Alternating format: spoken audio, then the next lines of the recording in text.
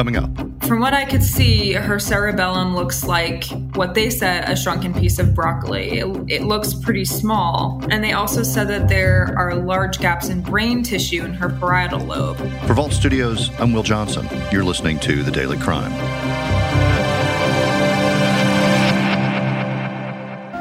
Behind this fence sits some of Idaho's death row inmates. 8 people are currently on Idaho's death row, including one female, Robin Rowe. The death penalty has been taking longer and longer, and it's gotten longer over time. 30 years ago, Robin Rowe was sentenced to death, convicted of killing her husband and 2 children. She's had multiple appeals to have her sentence changed over the years to no avail. But in June of this year, Robin Rowe and her attorneys gave it one more try. And this time it's based on a recent U.S. Supreme Court ruling and evidence of Rowe's brain atrophy.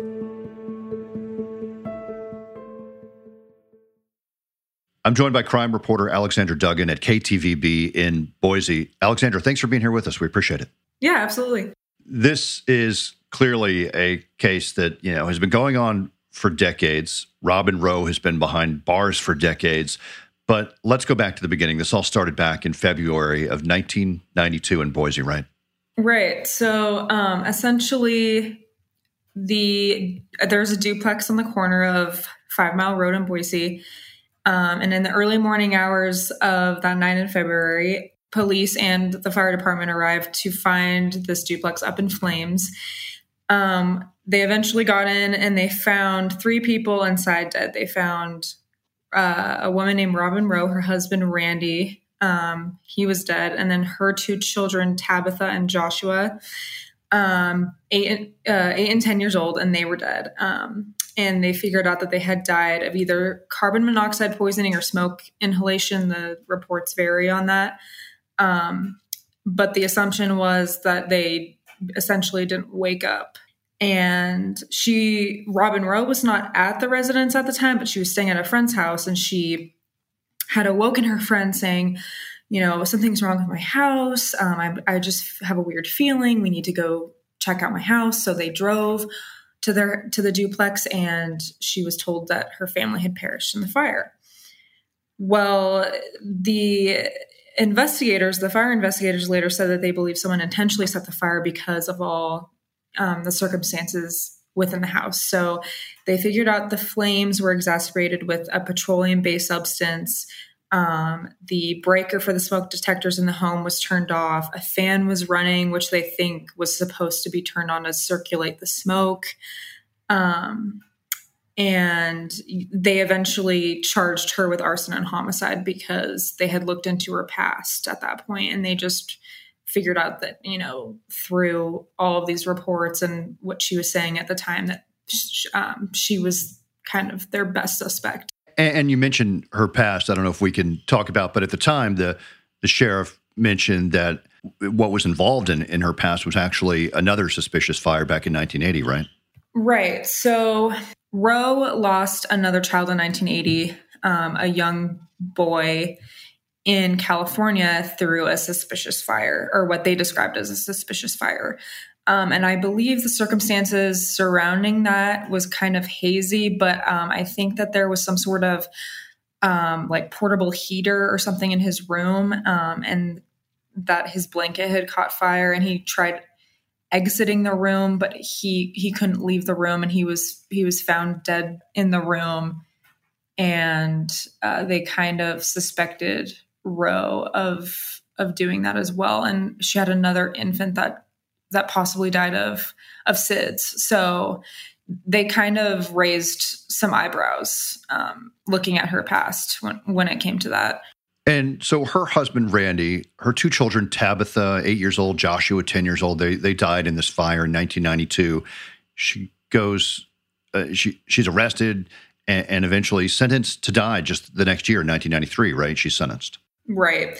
So what's interesting about that is actually in Idaho, there was no penalty jury for these kinds of cases, like death penalty cases. So a judge actually sentenced her to die, which is not really the case anymore.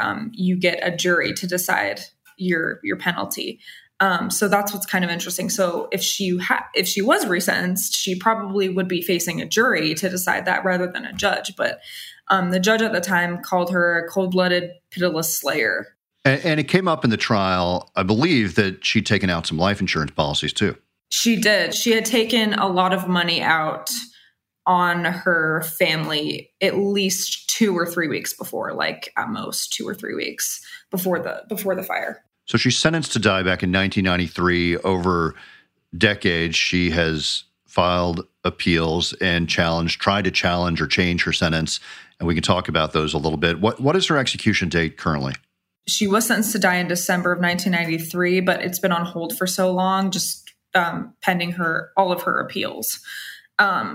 So she's appealed many times. She's also filed for post-conviction relief many times.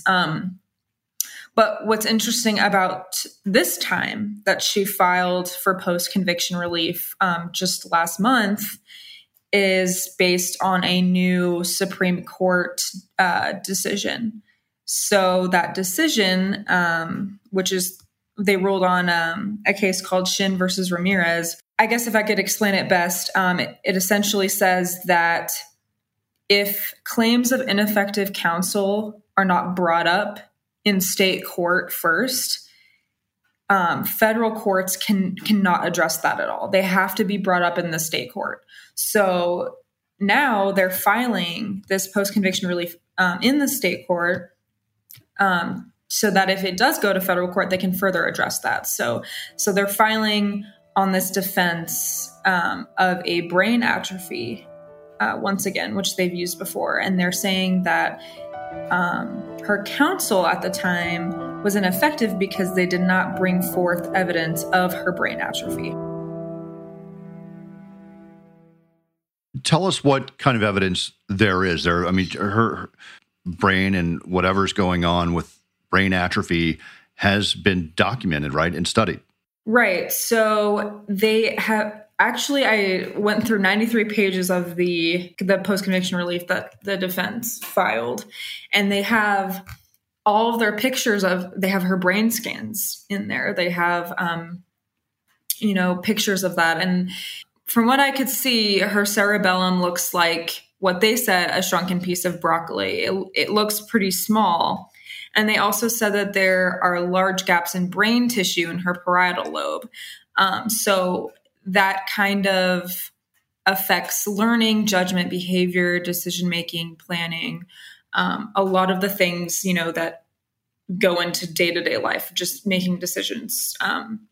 And so they're arguing that, there's evidence of this, but the counsel at the time had all of this evidence and refused to bring it up. So they're saying that her counsel was ineffective just because, their defense at the time was kind of saying how her husband could have done this crime, but never brought up any mitigation evidence later on, to kind of not justify what she did, but explain.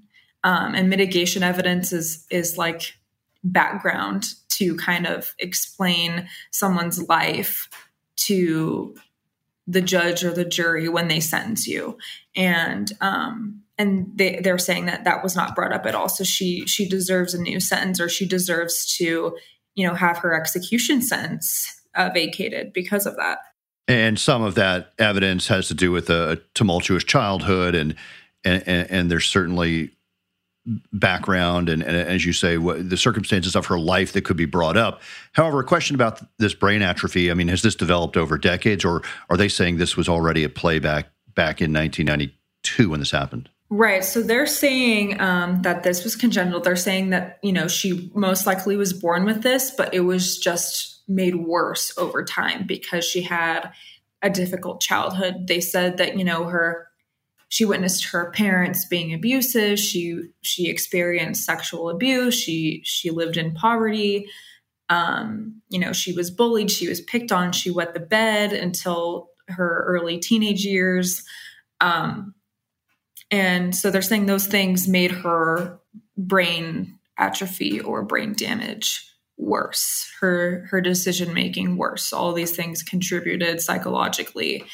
And, these decisions that she made at the time, that night in 1992, could not really be, not be explained, but kind of elaborated on through this evidence of brain damage. She's now 64 years old. She's been behind bars for decades on death row.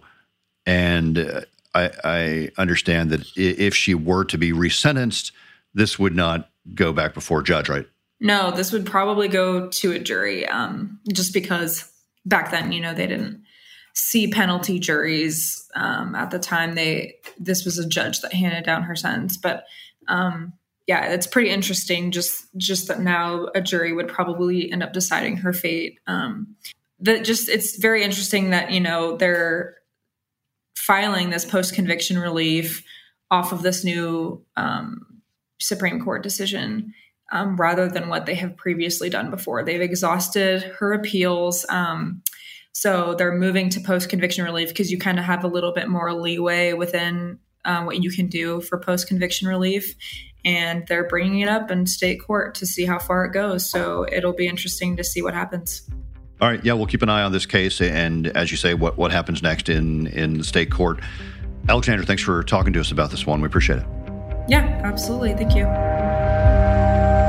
You've been listening to The Daily Crime, a podcast from Vault Studios. Be sure to check out our other podcasts, including Bardstown, The Officer's Wife, and our weekly show, True Crime Chronicles. For Vault Studios, I'm Will Johnson.